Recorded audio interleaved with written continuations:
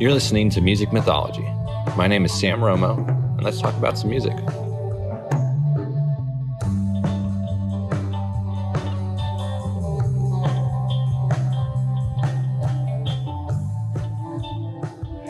Everybody? Sure. Awesome. All right. Sure. Okay. 1, 2, 3. All right. So, first pilot. Here we are. So yeah, I'm excited because, Dad, I know you've been a long time fan of Buffalo Springfield. I've only really gotten into him probably in the last, I don't know, year or so. Especially after watching Echo in the Canyon. It was a very eye-opening to the beginnings of a lot of those bands, and realizing that they were a super group without being a super group, right? Like Right. they had become something really phenomenal, in like Whiskey a Go-Go, just in their own time. But then post Buffalo Springfield, they just exploded in all these different groups. And I mean, at this point, I mean, they were kind of the best competitor against like the Beatles, like UK versus America music output. You know, you had the Byrds and Buffalo Springfield, and you had the Beatles, and they were both kind of ripping off of each other or riffing off of each other. But their beginning's really interesting. So I don't know if you wanted to add anything, Dad. No, go ahead. Well, I was just going to say one of the most interesting parts of their beginnings is that so two of them are Canadian. Well, I guess let's start with the members, who the members were. So you had Neil Young, Stephen Stills, both guitarists and singers. I think Stills played the piano. So let's see, what else? Dewey Martin on the drums, Bruce Palmer on the bass, and Bruce Palmer was Neil Young's cohort from Canada. So they were the Canadians. And then you had Furay, or is it Furay or Fury? I think it's Fury. Okay. His first name is Richard, right? Yeah, Richie. Richie. And then eventually Messina, and was he Jim Messina. was he a guitarist? I think he might have been rhythm, yeah. Okay. Well, you had, so you had the very beginning would have been really interesting because they meet each other in 65 in Canada. Stephen Stills and Neil Young, that is. And Stills, had told him that he's moving to Laurel Canyon, and that's where he's going to be, trying to make it with his current group, which he wasn't the lead in. He was just a guitarist. And at the time, Neil Young was in kind of the same bag. Well, I guess that's not true. He was with the Squires, which was just a duo. It was him and another guy. I can't remember the other guy's name. But they had been doing it for years. I think at that point it was like 3 years. And it was like 63, 64. Then they wind up meeting a Motown producer through Palmer. Palmer is the bassist for the Manah Birds. I'm sorry, I'm overlapping myself. So Neil Young, that's how he meets Palmer, is their fellow musicians. And he's currently the bassist for the Manah Birds, which was led by, he didn't go by Rick James at the time, but he would eventually become Rick James. So he was the lead singer of the Manah Birds out of Canada. And they went on to only get 3 singles, I think, through Motown. They never had a record finished because as they started to work on it, the U.S. Navy caught Rick James because he had gone AWOL from the Navy. And so when they found him, they the production label was real weird, hands off. They didn't want to do, they couldn't control it. They didn't know where he was going to go and what was going to happen. So he was too chaotic. They didn't know what was going to happen. But they had just bought the studio. The label had just invested in the equipment for the entire band. So Neil Young got an electric guitar that he had never had before. They had electric amps that they didn't have before. They were all acoustic. And so since they were over it and they didn't know what was going to happen, but they had met Stephen Stills and heard about the future, of folk music and rock music in America and California, they sell the equipment without telling the label, take that money and buy tickets to go to America. And then they buy a hearse, and that's where Neil Young gets his hearse to carry their equipment. And then that comes to the legendary story of them coming to Laurel Canyon looking for Stephen Stills. This is early 60s, so you don't, he's not in the phone book. You're not going to find him. So who knows how you're going to find him? You got to go to Whiskey a Go-Go or whatever kind of venue down there he would be around. But the legend goes is that they're driving in the hearse, and it's a hearse. It's like and I think it was a weird color. I can't remember what it looked like, but it stands out. It's not a regular car. And so as they're driving through, they literally pass Stephen Stills on the road through Laurel Canyon or through LA, whatever. And they see each other. And I imagine it's because, I don't know about y'all, but if I see a hearse one time, I look at it. And then if you see, two dudes driving it and you know them, and then of course you'd probably stop because you'd realize, oh crap, look, it's that dude. But yeah, so they meet. And then that's the beginning. And then, now we can get into their albums, I guess, because that's what's the most interesting part. And eventually, I'll just touch on this really quick. I also read that eventually that dealing of selling the equipment from the Motown label caught up to Neil, because it was Neil's idea.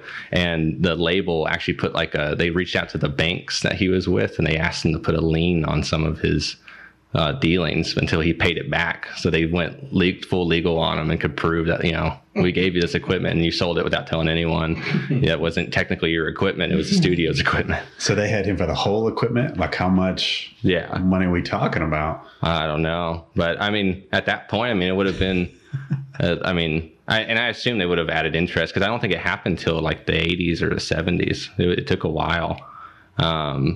But that was just like a little side story that it caught up to him. He had to pay it back. I'm sure he already had enough money to where it wasn't a problem, but I just thought that was kind of funny that he didn't just like up and go on his own accord. He used the studio a little bit to leverage him to get a ticket over there selling their stuff.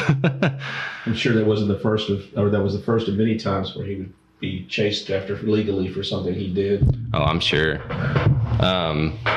But you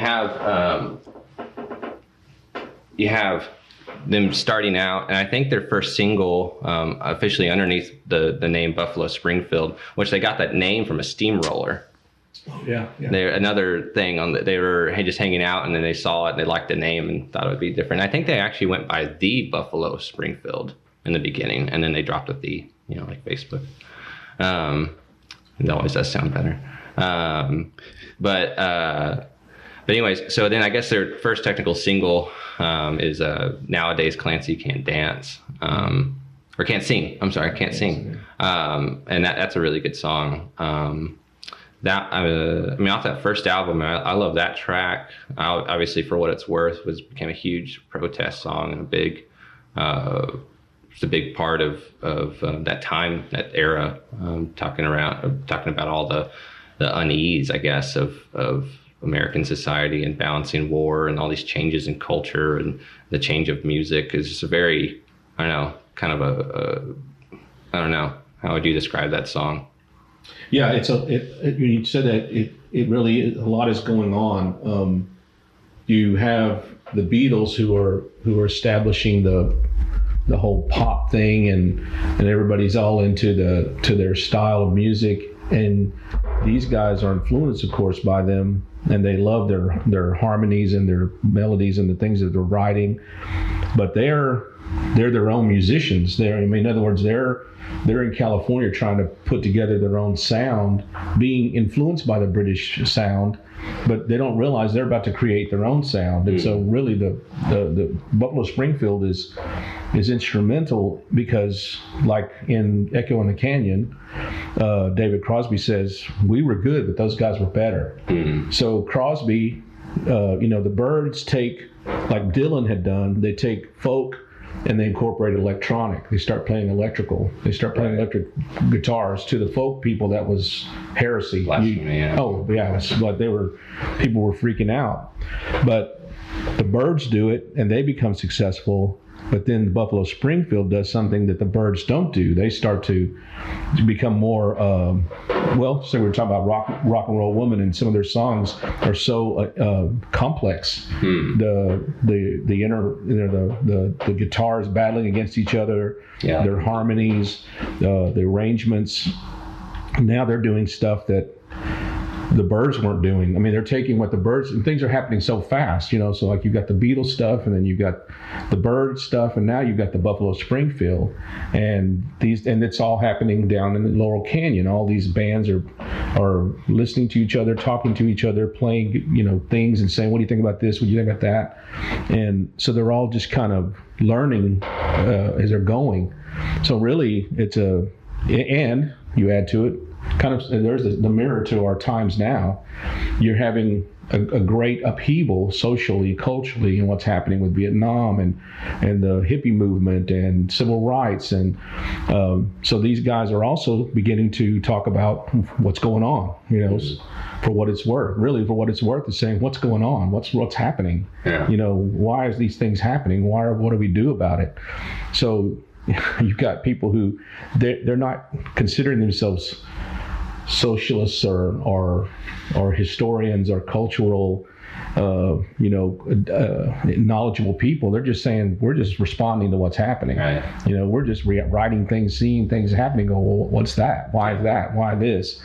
So how did they know that would just reverberate through the cult to the country? But of course, it's speaking to the younger generation, because that's the people who are going to listen to them, because at that point, the establishment, the older people would have thought, that's that crazy, you know, rock and roll stuff, you know. Right. Well, that's the interesting thing too, is that in the 60s, but I guess primarily in the 70s, that the concept of retail and music, the youth was so drawn to it, and so they became more of the cultural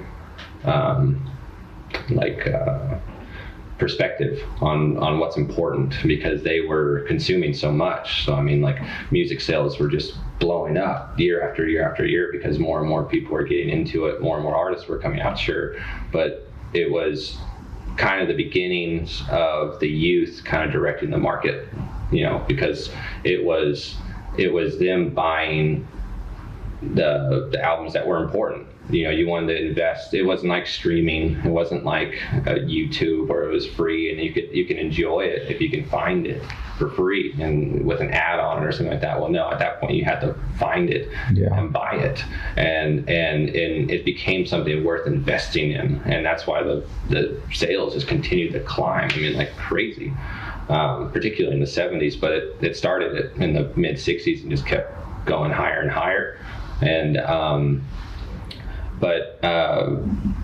that's well, because let's see, their first album came out in '64, I think. Let me see. You're talking about Buffalo Spring? Yeah. 66. Yeah. So 66, and then, so I guess they were in order: 66, 67, 68. And so at that point, I mean, where were the Beatles? The Beatles would have been already at Help. Would they already be done with Help? They're Rubber Soul and Revolver heading to Sgt. Pepper's. Yeah. Well, and then once you get to this album, Buffalo Springfield Again, I mean, to me, this is kind of the folk rock response to Sgt. Pepper. It's like, it's not, it doesn't have, I mean, there are some really complicated, in-depth, you know, crazy songs on here, but to me, it's a response to it's almost like they knew what they were doing, taking folk chords and folk progressions, but putting them through electric, adding these weird effects, adding these weird noises, psychedelic noises, and creating this psychedelic folk rock group. But then you get the Beatles, you know, doing really good, solid rock, pop rock, and then you get to Sgt. Pepper, and you get this, you know, psychedelic new approach. Operatic almost, epic type stuff. Yes, very epic, complicated. It's a studio album. It's all studio. Album. It's a total concept album. And so with this one, I mean, you get Mr. Soul, which is a very, you know, high energy, kind of psychedelic, but it's just like it's a gritty rock song. Yeah, it's not very bulky. That's Neil's gritty electric coming out, and that's what's awesome about Springfield. If you are a Neil Young fan, is you can tell, you know, Stephen Still's guitar versus Young's guitar. Oh yeah. And traditionally, in how they recorded, if I'm not mistaken, I need to figure out a better way to do this thing. most of the time it would be Stephen Stills doing the acoustic portions and Neil would do the electric portions, like in the song Bluebird, which is at the end of the first half of Buffalo Springfield Again. I love the ending of that song because I mean the electric guitar is just so high energy and intense, but then you have these really like complicated acoustic guitar, even banjo at sometimes, and they, like what you were saying before, they battle back and forth, and like that's a cool thing of it's cohesion. You feel like the band, they're all at their best. And that's the cool thing about like the Beatles is every time you would listen to the Beatles, that's what made their production so phenomenal. Is every piece had its own unique part to it. There wasn't, they always tried to stay on that cutting edge. And Buffalo Springfield was the same mindset, and you have these phenomenal musicians trying to be competitive with another set of phenomenal musicians. You're just going to get better and better, But yeah, I mean, this album, like, I guess, like you could compare some of these songs to Sgt. Pepper, like Expecting to Fly. To me, that one and Broken Arrow are very much kind of, because they're both Neil Young's, they're primarily Neil Young songs. In fact, Neil Young did Expecting to Fly primarily by himself. Yeah, it's pretty much his. Yeah, no, that was the beginning of them kind of unfolding. Yeah, because they. And they're touring. I know they had a lot of drug charges. The bassist, I know Palmer got caught with drugs. It doesn't list what it is, but it gets caught with something like 2 or 3 times, and then he gets taken back to Canada at one point. And so that's why he drops off, I think, after the second album. And Neil and Stephen Stills just had big personalities and wanted to steer the ship. And I just think they couldn't have that balance. They never found it. And who knows, maybe Palmer was a good offset because he knew Neil, but he also knew Stephen. But anyways, Expecting to Fly and Broken Arrow, I feel like are good. They're good tracks to compare to like A Day in the Life. Long, like an epic song. It's got an intro, it's got an outro that's very epic and intense, and then the lyrics. Every time they come in, it's an important statement. I mean, like Expecting to Fly is a really raw, like approach to a love relationship of one person not being communicative and saying how much they would love them, and then realizing that that I don't know. I mean, it's up to interpretation, but it's a very intense love ballad of your expectations of love and what it means and what you get from one another. But that one and Broken Arrow, I mean, Broken Arrow has like 6 or 7 parts to it. Yeah, it's pretty crazy. It has like the opening of Mr. Soul, and then it fades into the actual Broken Arrow song of Neil Young, and then into like carnival noises, and then back to the Broken Arrow, and but that was like the test. That was the that's why I love music. I love to find the alternative, the weird approach to a song, because I don't want to expect it. I don't want to. I like change. I like the unexpected, and so I just feel like that's why I've always loved this album. That's why I own this album. Is because that's what a lot of this is like a lot of songs. They're hard to expect what's coming. It's not like a little doo-wop little ditty that they do a measure and they just keep repeating it because it's commercial. It meets the pop formula or something. It was just very expressive and different. That was the whole get. That's the awesome thing about Laurel Canyon. You had all these musicians just constantly around each other,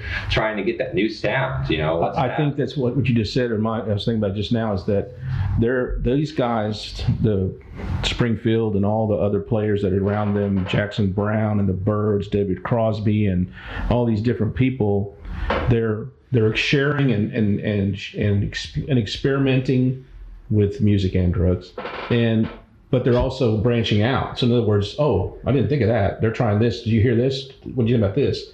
And right. So they're playing off of each other so much, but they just also happen to be pretty competent musicians. So they haven't yet arrived. They haven't become Stephen Stills or Neil Young. They're just guys playing guitars and making music and writing songs.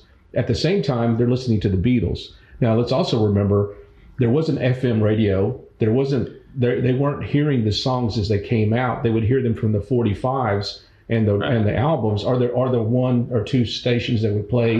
What would they play? The singles. They wouldn't spin a whole record. They'd say, oh, this is the single from the Beatles. This is the single from whoever. So they're listening to these songs and saying, okay, wow, well, I want to hear that album. What's that album? And then they get the album, they start listening to it. Well, they had to have sat around and listened to it together and said, you hear what they said? Look what they're doing. Let's try that. Let's do this. Let's do that. So I think exactly like what you're just saying is, it's Neil primarily, but I'm sure it's the rest of the band, but I think it's predominantly Neil. He's like, you know what? I think we can respond to Sgt. Pepper. I think we can make songs like that because we're sharing enough, we're talking enough about it. We know how to make music. They're getting better. Think about it, in 3 albums, they're getting to by the 3rd album, they're able to do Expecting to Fly and Broken Arrow. That's quite an acceleration of their understanding of the studio and how to use instruments and how to use the equipment. And so they cut Expecting to Fly and Broken Arrow, which I'm sure some people are like, what is that? Why are you making that? Because it's very unusual, it's different, but it's very similar to some of the style of Revolver and Sgt. Pepper. And let's also remember, by this point, the Beatles they're not playing live anymore. They're not doing concerts. Yeah.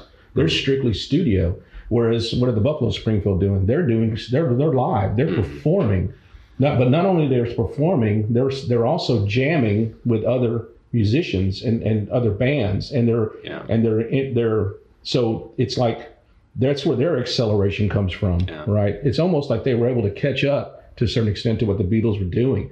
The Beatles were always setting the tone or the pace, but all of a sudden from the West Coast, all these bands begin to just kick out all this music, and before you know it, their sound is just as vital and just as influential in America as the Beatles were. Not that the Beatles they've lost it yet. They're still the Beatles. In other words, they've arrived at a level where people are going to listen to them no matter what. Yeah. But now these guys from the West Coast, the Beach Boys, you can throw them in there too. They're all kicking out albums that are like, whoa, what are you doing? What are they doing? Yeah. Well, it's like, that's just saying the nature of competition and being a good to decent musician, and you're listening to the Beatles, change the landscape of music every album. It's like they just play that guitar backwards. Like, what is that instrument? What is that sound? How do they do that? Yeah, and just to be like, because I can imagine, especially someone like Neil Young being blown away by that, because he was a career musician. I mean, that was his life. As soon as he was 18, I think, is when he tried to start that Squire group, and he tried to do a solo career and it didn't work out. And then he started playing for the Menabirds with Rick James, and then he was constantly ready for the mantle of the musician. But then you see these 4 dudes over in the UK just dominating. I mean, just dominating, and not just out of making satisfying music, but you see it in the media of the crowds, of the fact that, like what you just said, by the time Buffalo Springfield was on TV shows performing live and getting their first big breaks and stuff, the Beatles had already powered down and were over touring. It's like by the mid 60s when they were ramping up, the Beatles were like, all right, we've had our taste of that intense, fame of people thinking they know us and they don't. We're just trying to make this content and enjoy it, because I mean, that's what Paul and John say, like in interviews, is they just started it because they liked music, they liked rock music, Little Richard and Elvis and yada yada, and they thought it would be a good little gig, and then it started to just pick up more and more momentum. But then you have this super dedicated person like Neil Young, who kind of in the same field, but he went through multiple bands, so it was like, I know I'm gonna figure this out eventually, and so yeah, I think that's a big acceleration, is for someone that takes it so seriously like him or Stephen Stills, that you see the Beatles, take away the touring aspect, and you're like, what? That's crazy. I mean, that'd be crazy. And then they pump out, Sgt. Pepper and then the White Album, all these crazy things where it's like, oh my God, the music never stopped. They just took a different approach. But isn't that also kind of like the difference between the rock and roll and the folk? Like that folk element that Neil Young sort of never departs from, and saying like he wants the audience interaction. He wants, like there is the music component, but then there's also the I want you to hear these lyrics. I want you to feel, these songs sure. and to feel this. I think in terms momentum. of his evolution, it was like his pacing in his career. Like, because this album is proof of it. I mean, he's got Mr. Soul, Expecting to Fly, and Broken Arrow, which are like really crazy songs, and then all of his electric contributions to any of the other ones. But like, it's a step up from the last album. This is only their second album, and then by the third album, One More Time Around, or what is the last one called? Last Time Around. Let me see. Do you have it, Scott? Last Time Around.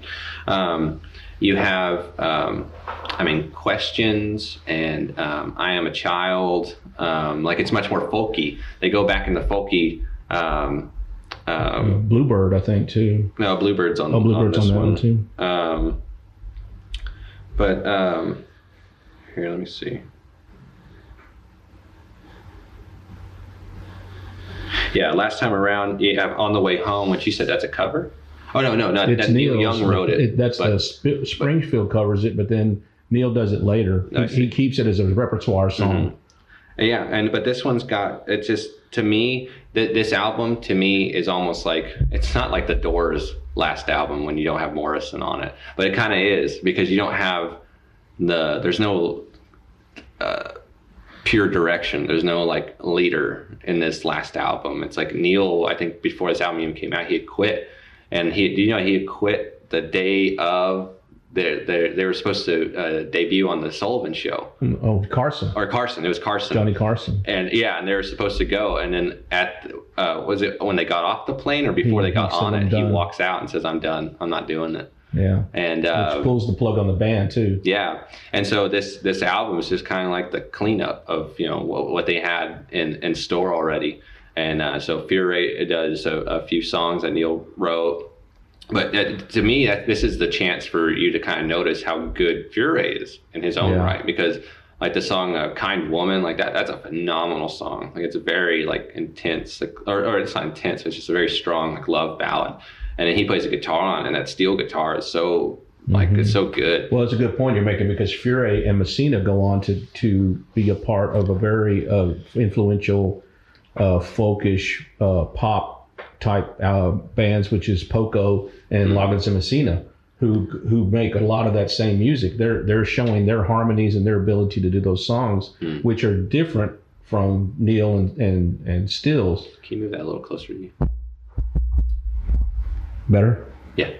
And one thing I wanted to point out too is, like you were saying about how the Beatles had decided to back away from live touring, but when you look at the lyrics of Broken Arrow, Neil says the lights turned on and the curtain fell down, and when it was all over, it felt like a dream. They stood at the stage door and begged for a scream. The agents had paid for the black limousine that waited outside in the rain. Did you see them? Did you see them? Did you see them in the river? They were there to wave to you. So it's almost like he's saying, we've seen all that. I mean, we've seen the limos, we've seen the people screaming and yelling for us, and they're waiting for us to go. And did you see all that? Because I'm done with it. Right. It's Broken Arrow. It's it's laying there broken on the side of the creek. I mean, he's making his observation that I want to do something else, and I don't want people screaming and chasing me like a pop star. Right. Well, that's what I was saying. Like, I think he was one of those people that took the cue from the Beatles of, like, when the Beatles stopped touring, some people had their own little selfish like offense to it. It'd be like, that's crazy. who would think to do that? Why would you do that? But he's lived it. He's gotten to that point where he's had a taste of it, and then he's watched them intensely. And like, I could see if I ever get that big, like, I don't want that. Like, I want my art. I want it to be successful, but I don't want it to override me. I don't want it to change what I want to be. Yeah, he still wanted to be live, but he wanted to do it his way. Yeah, he didn't want to have to follow the. But how many of those groups, when they got that big, actually kept touring and doing live music anyway? Because the Beach Boys didn't. I mean, I guess just the Rolling Stones continued to tour when they were the big bands, the most like the ones that got that uber famous, like they all stopped.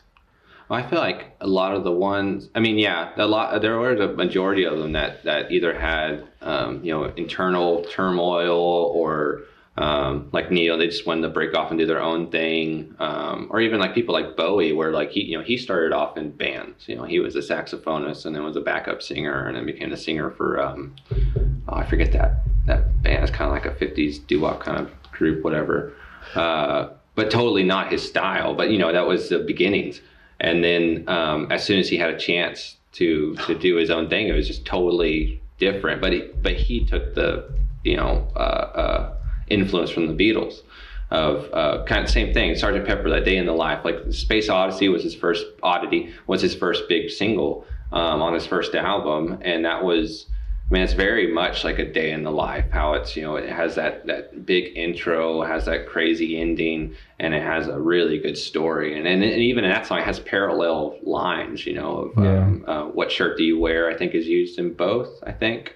And this, I mean, he's openly admitted, that was a big influence.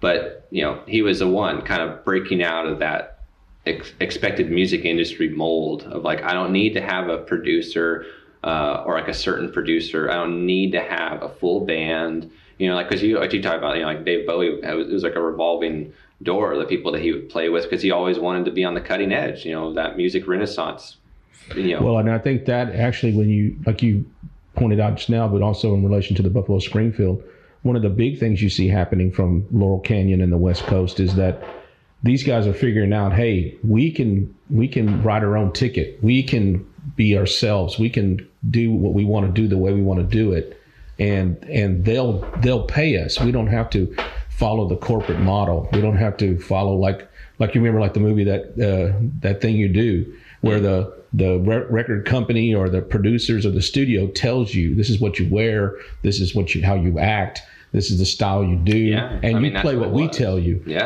So when the West Coast blows up and these guys are coming out of there, all those bands that coming from Laurel Canyon, they're doing what they want to do. They're dressing like they want to dress. They dance like they want to dance. Yeah. Like what pops in my head is like the Mamas and the Papas. You talk about an eclectic looking group of people.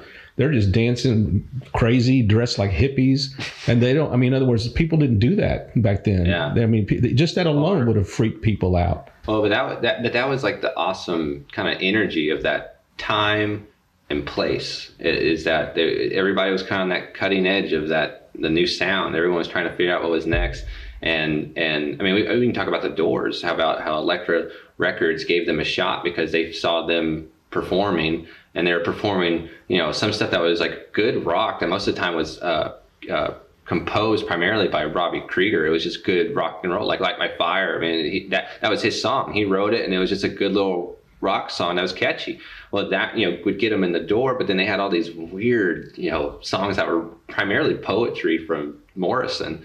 And then Morrison being an inexperienced vocalist, sometimes he wouldn't even face the crowd when they would perform. He would face the band and sing, and he was working his way up. That wasn't his world. He was a heavy artist because he was in film school, but he would write so much, and that was never the goal, to be a musical lead or the singer.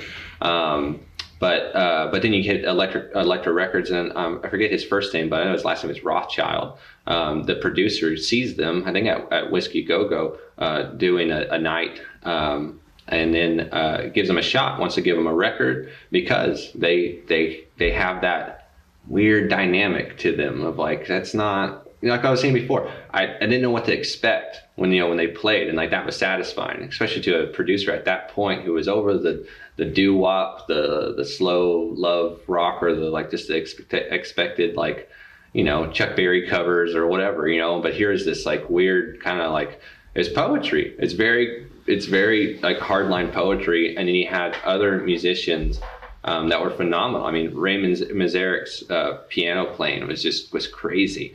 Their drummer, I'm blanking on his name, but he was a career studio jazz drummer, and he was just phenomenal. I mean, and you have Robbie Krieger, who when they started the Doors, he was only 6 months into playing the guitar. And the only time he never used a pick. He would only use his fingers and a bottleneck slide, which a bottleneck slide is literally the top part of a wine bottle that they cut off and then polish off, and then that's what he's using. That's all he would ever use. And so, but they had that perspective of like, I appreciate the old music. We love Elvis and yada yada, but like, let's make something different. We don't want to hear the same stuff. And that was one of those things where, I mean, this is an opinion of mine, but Elektra Records saw them, saw how odd they were, of an oddity, and then they wanted to give them a shot, and then they proved themselves, and then just kept that weird train rolling, But that was the awesome energy of like that time, is there was so much potential, because there wasn't, there was only a certain amount of rock, groups or rock types. And like what we were talking about before was Buffalo Springfield. To some people, playing folky music with an electric guitar, that was offensive. That was blasphemous. What are you doing? But then you look at the Beatles. I mean, that's what they're doing. I mean, I Want to Hold Your Hand. Those are folk chords on an electric guitar. And eventually you get Dylan, going electric, which I turned a lot more people on to that, because this phenomenal icon, this writer, singer icon, he's doing that now. It was a big deal. But that's why I love this era, is because there's just so much massive potential, because there was so much undone yet that we see now. I mean, this is 50 plus years ago, but they had no idea what would lie ahead in the terms of rock and roll, of it becoming such a spectacle. Of when you show up, you don't just show up and play. You have to have lights and visuals and blah blah blah. Or it's not just the typical chords. It's like you learn the heavier rock or grunge and like all this other stuff that ushers in decade after decade prior to that. But that's why I love the 60s and the early 70s, because you can find the beginnings of almost any type of music like in that. And Buffalo Springfield is just awesome because it's the beginning. I mean, particularly for like someone like Neil Young, it's the beginning of their mass exposure and the trajectory of their career. Of like Neil Young going from, if I'm not correct me, but he goes from this to a solo album, right? And then it's Crosby, Stills, Nash and Young. I think he does. He does Neil Young, and he does Everybody Knows This Is Nowhere. He plays with the Crazy Horse too. Crazy Horse, okay. And then he starts to hang out with them again, because they approach him and ask him if he wants to join them. But he's still, he's going. He's playing. Well, and that was the. I guess my timing's off. You're right, because it goes Neil Young, Crazy Horse, Everybody Knows It's Nowhere, and then because Kent State happened, yes, 69. And then that's when they get together. That's when they get back together for Ohio, which is a phenomenal song. That song is so crazy. And I mean, that's how. Maybe we should kind of wrap up the topic of Buffalo Springfield with this, because I mean that's kind of the last time they get together, partially because Bruce Palmer is far and away. He's in Canada. And they've all moved on to their own independent stuff. They've proven themselves in their last albums. And then, something major political happens. And for anybody who's listening that doesn't know what we're referencing when we talk about Kent State, was it 6? 6, 5, 4? 4 dead in Ohio. That's the chorus. 4 students at Kent State were murdered during a peaceful protest. Yeah, National Guard shot them. And so after that happened, Neil Young, the night of, wrote the lyrics to Ohio, and then they got together and made the single Ohio, which is phenomenal. I mean, his guitar solo on it is just so, it's so, I don't want to say it's electric, because it literally is electric, but it's like, it's got a lot of energy in it. The feeling, it's almost palpable. It's like, like there's certain songs that you listen to where like, man, the guitarist, like, he wrote the song too. Like, you can tell that they're playing it because it's almost like they're translating their feelings into chords. They're translating how they feel and to make it palpable so you understand. And that song is just so, it's like you feel like a high energy frustration from it, and it's very good. And then they have their album, the Crosby, Stills, Nash and Young album, and then they do a live album too. And that was basically it. They'd hinted at getting the original Buffalo Springfield lineup together. And Neil Young, I think, was the kind of the one that was not in line. Like, I guess the timing, because, you know, he's literally nonstop at what he's doing, and he didn't do it. And then I think it was Fure and Palmer died like early 2000s, and the following year they did like a tribute and played together one last time. Or it was because they didn't want to do it Neil's way. Yeah, you know. Yeah, very, very possible. Yeah. Wikipedia says they did a reunion tour in 2011. Okay. Yeah. Sans Young. Oh, without Young. But yeah, I'm pretty sure a few shows, I guess. I'm pretty sure at some point in the early 2000s, when two of the members passed away, like in the same year, or maybe it was preceding years. Then the year after that, then they finally did something, but it was just like a little pop-up thing. But yeah, it's very interesting. And I mean, we can obviously have our own discussion about Neil Young, but the beginning of Buffalo Springfield is just that start. I just love the how it goes from, I mean, even for what it's worth, I don't want to call that a not a simple song, but just like a folk rock song, because it's very abnormal. I mean, just the tone, the one pluck of that really vibrant guitar in the background. Because I think it's Stills that writes For What It's Worth. I don't think Young wrote it though. No, correct. But that's why that guitar. That's why I wanted to break in on what you're saying. That it shows more Stills influence, but it begins to show their interest in and their wanting to express what's happening. You know, because it's almost prophetic. I mean, because you can listen to it today and it still applies to today. You know, what's going on. You know, there's a man with a gun over there telling me I've got to beware. So they're capturing that feeling of anxiety and paranoia and confusion. Yeah. Well, that's actually one of my favorite parts of that song is when they tell that line, the paranoia strikes deep, and you have Neil Young doing it really because he makes, again, that palpable guitar vibe sound that you do, that like it's uncomfortable. It's like, you know, it's like that I mean, to me as a music lover, and like I said before, wanting to find alternative, like finding different approaches to music or a story or a poem or whatever expression, and not only having good dialect or good lyrics in it, but having the instruments playing a role in setting the feeling, setting that, like, you know, I mean, like when a drummer is playing nothing but the toms and the bass, and it's like, you know, that's like that, you know, it's like, it's almost tribal. It's like that high energy, like, but with the electric guitar, like the way the Buffalo Springfield uses it, particularly, and For What It's Worth. I mean, that's what I think makes that song so stellar and relatable to a lot of people. Is it's not just it's not just good writing. You have the accompaniment of this instrument setting the tone of the feelings behind the words. And I think any song at all, but I mean, any huge song that will stand the test of time, that's what it does. That's what it achieves, is it makes those feelings understood to the listener.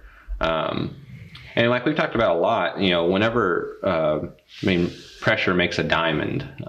So, I mean, I say that a lot with artists, like whenever they're in a hard place in life, you know, a lot of times it's when they'll churn out some of their best work.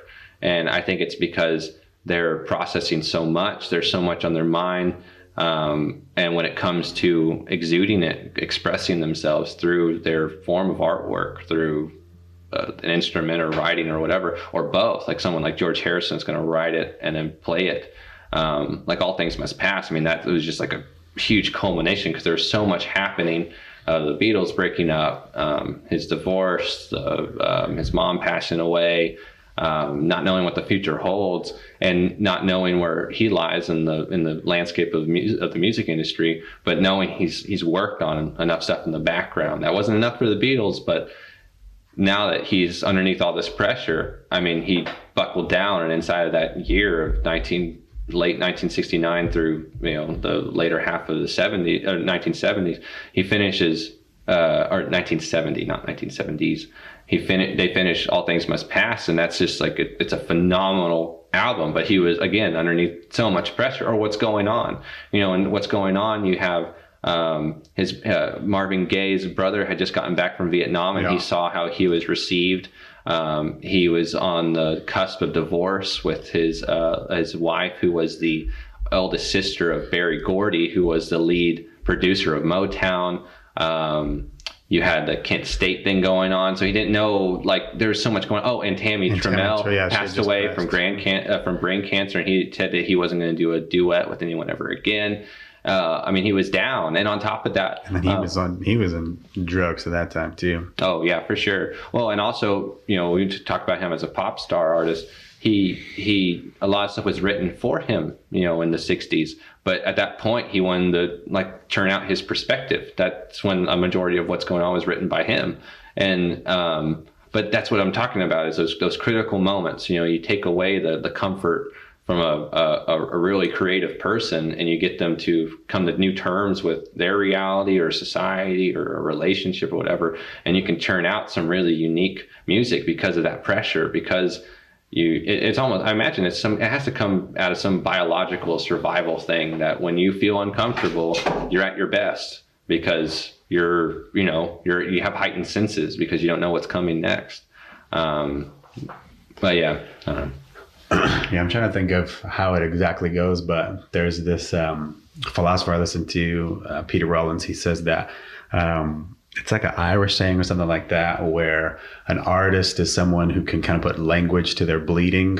And so what we really want them to keep doing is keep bleeding. Yeah. Like they express it in some way, or they can give language to people's hurts and people's pains. And so we really need that artist to keep going through all of those things, so that we can get their language, or we can get that that catharsis that happens for the community. But it's this individual's pain or life that they're going through, but the way that they express it and the way that they talk about it is through art. And so that's what sort of keeps that cycle going. But I always like that sort of perspective on how artists just naturally they go through their emotions, and they'll write a song about their individual heartache or something like that, and then you have this great song that might come from that, or kind of an album or something that outflows just from them going through that pain. Yeah, I think that's what you see again when you compare the West Coast music to the Beatles being in the forefront of the British invasion. And what they were doing, especially after they've gone to the studios, they're writing things that are very introspective, right? They're writing things that pertain to them. They're making some observations about the culture, but they're not necessarily writing about the things that are happening at the minute that we see what's happening in the West Coast. What I'm saying is, the Buffalo Springfield and people on the West Coast, they wrote stuff and did things that the Beatles wouldn't do or couldn't do. I mean, just as the Beatles were doing things they couldn't do, they were doing things the Beatles couldn't do. The Beatles didn't write anything like For What It's Worth or Ohio, which comes a little bit later, but it reflects like the quote he was saying, Neil and their whole, the intensity, the blood coming through their music, that sound you hear in Neil's guitar, that almost, which, when you see parodies of rock guitarists, they're trying to, or blues guitarists, they can make it cry, you can make it sing. Well, Neil had this sound that he makes to that guitar that you're like, what is that? How does he do that? But it has almost like a live sound to it. It's living, like there's something alive in that music. But I think part of it is they're so impacted by the things they're seeing in their culture and what's happening to their generation, the college students, the kids that are going to Vietnam. And like you said, like Marvin Gaye, he's being impacted now. He's seeing things happening.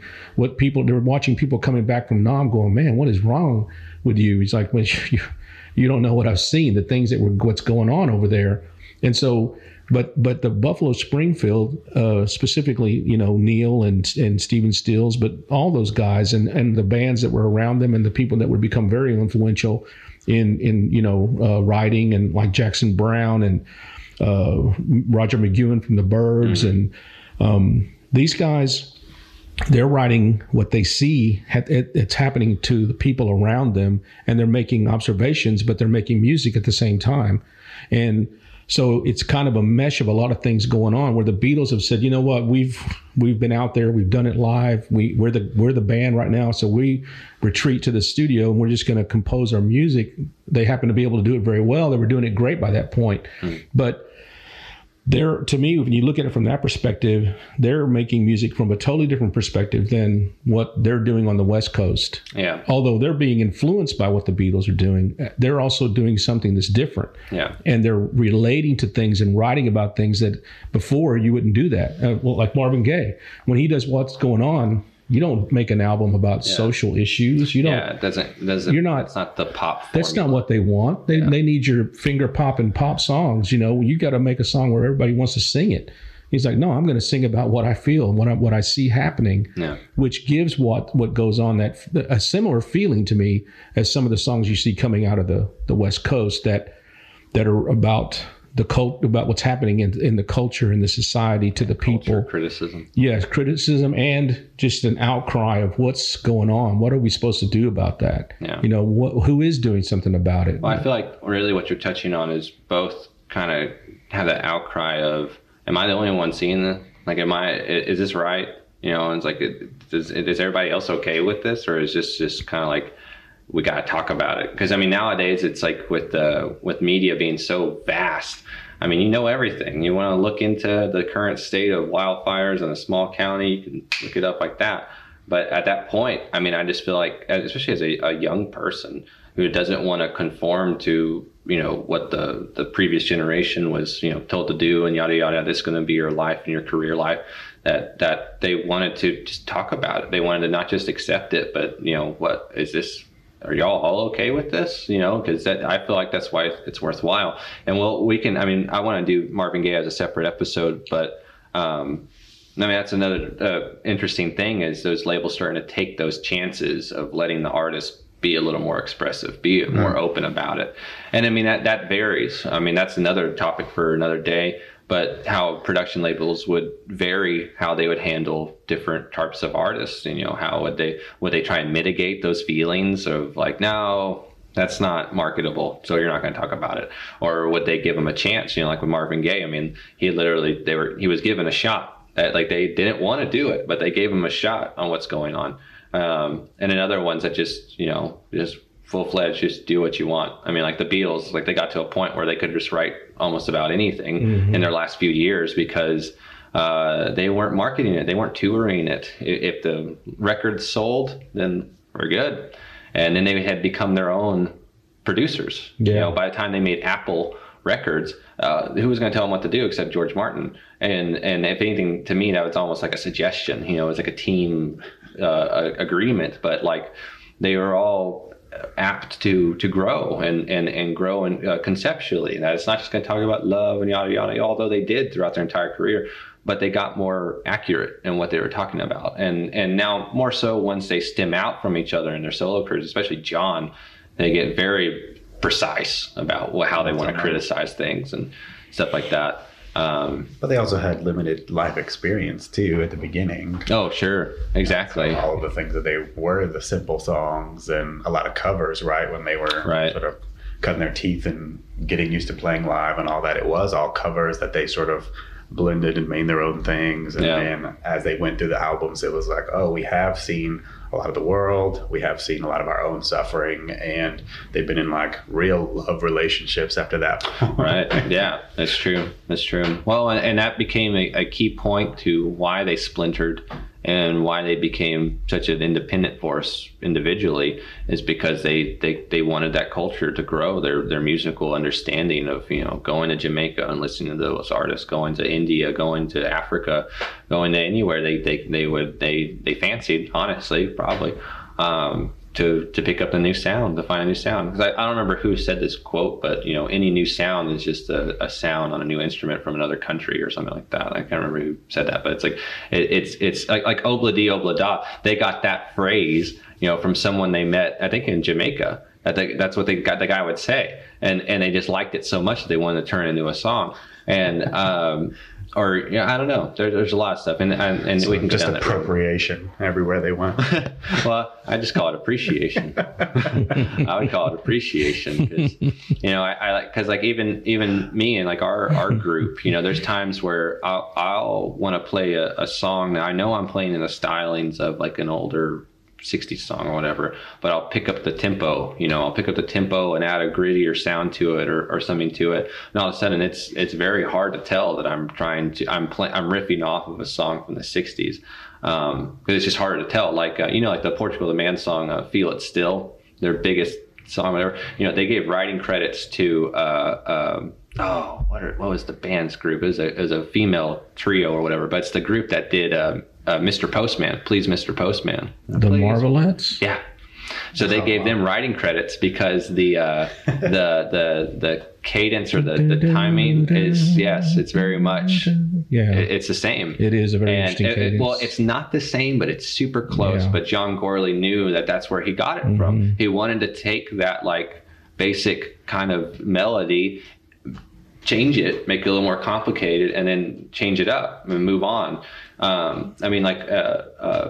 This would be a great topic for another day, but like Nirvana, like Kurt Cobain, when it came to music composure and lyricism, that's what he would always address the group with, is don't make it too complicated. Literally his quote was like, keep it like a nursery rhyme, like keep it really simple. And we'll build off from there.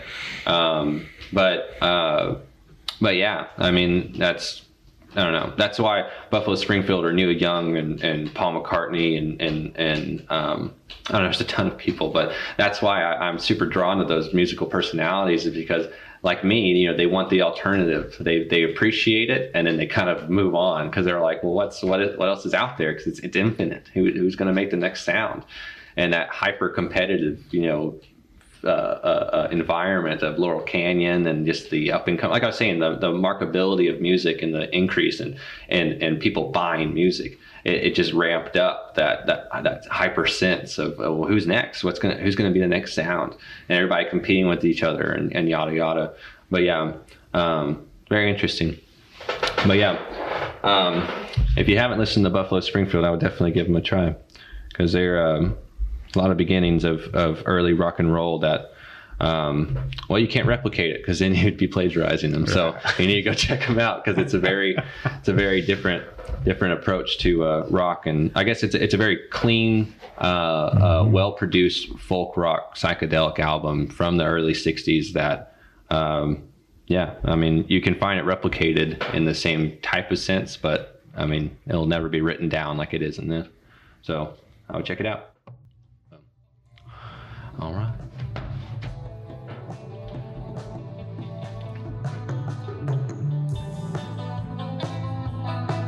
Thank you for listening. For more episodes, visit our website, musicmythpodcast.com, and follow us on Instagram and Twitter. Goodbye.